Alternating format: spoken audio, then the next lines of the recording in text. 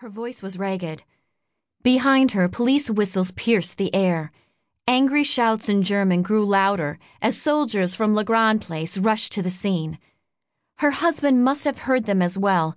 He fumbled to remove a small leather pouch from inside his jacket. "Hide," he muttered.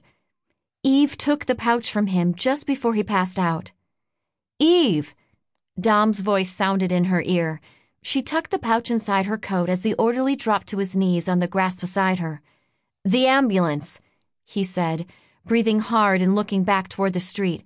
"I had to run all the way to the palace to get it." "He's still alive!"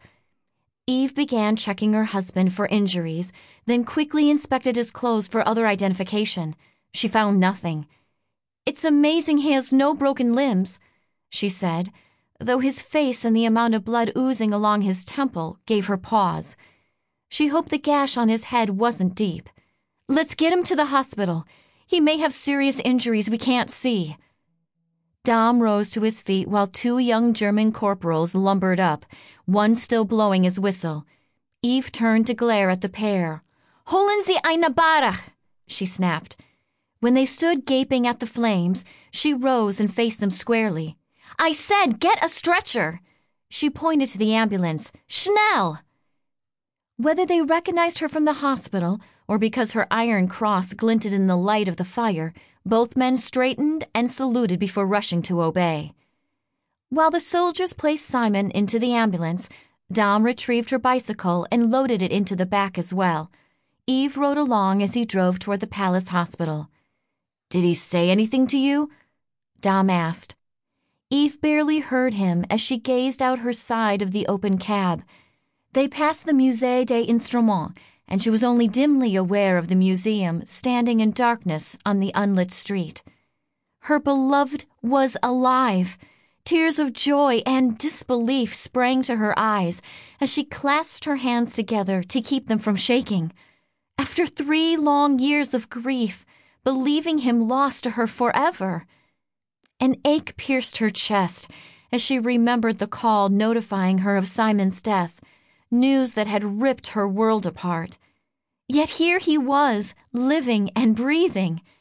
She twisted to peer through the small window into the back of the ambulance, straining to make out his beloved form and prove to herself she wasn't dreaming. He lay unmoving in the darkness. Eve's heart pumped wildly as new fear seized her. Did he have extreme internal injuries?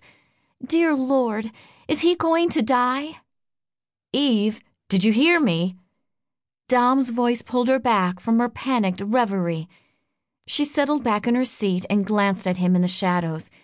"He was unconscious," she managed in a calm tone. "I thought I saw him hand you something." He groaned and raised his hand to me before he passed out. "Perhaps that's what you saw." She hated lying to her friend, but until she had sorted this out, she wouldn't reveal the identity of their patient. Closing her eyes, she fought back tears. Where had Simon been all this time? If he was alive, then whose remains were found near his downed plane 3 years ago? And why was he here? Eve's thoughts swirled like dried leaves caught in a great gust. Had Simon come here seeking her out? Dom said nothing more on the way to the hospital, and Eve was grateful for the silence. Once they arrived, another Red Cross orderly descended the palace steps and jogged over to Dom's side of the truck. "That was quick." Felix Giraud, a Belgian and fellow member of Les Dames Blanches, flashed a smile. "Need help?" "Let's get him into the surgery." Dom swung out of the truck, and the 2 men offloaded their patient. Eve followed them inside the hospital, then excused herself to go and change into a surgical gown. She tucked Simon's leather pouch beneath her corset.